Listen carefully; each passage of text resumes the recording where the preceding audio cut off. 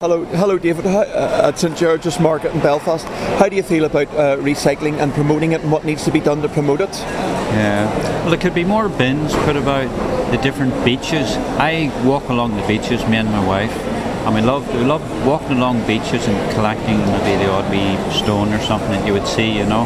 And basically, I have seen loads of bottles, bits of bags and rubbish lying along these beaches, and there's such a lack of places. I carry it back in my arms, but I know most people probably wouldn't bother to do that, and I think they would dump the rubbish in the bins if there were sufficient enough bins along these beaches, and there just isn't. But do you not feel like with recycling and helping the environment that what people could do is, with there being lack of bins, is first of all they could put in that they want more bins, but in the meantime they could be taking the rubbish home with them and bringing it to a recycling facility, or maybe finding a recycling facility on the way home and putting it in there, and then that would help it. Like everybody has to take a part in recycling and making the world cleaner, and having it recycled and stopping it getting into our land, ocean, seas, rivers, and then polluting the whole natural cycle. Yeah, well, if only, this is the thing, if only people would take the trouble to bring all the rubbish back with them, and that's the point.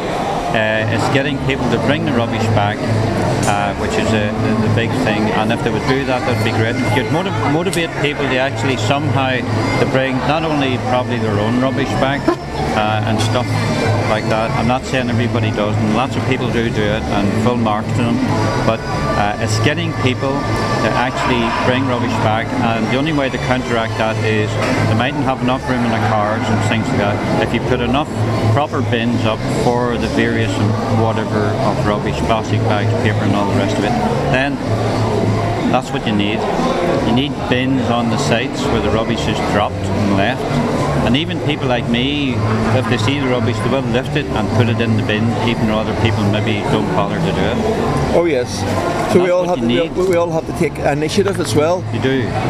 I mean, the thing is, they have to put the bins there, but then people have to take the initiative and start using the bins and start being environmentally conscious, and not relying on, not just dumping it on to someone else. If you want to save the seas and our animals in it, and stop them from dying off and choking with this plastic, and even ourselves, these small particles of plastics getting into the fish and everything else, the whole food chain's being completely destroyed.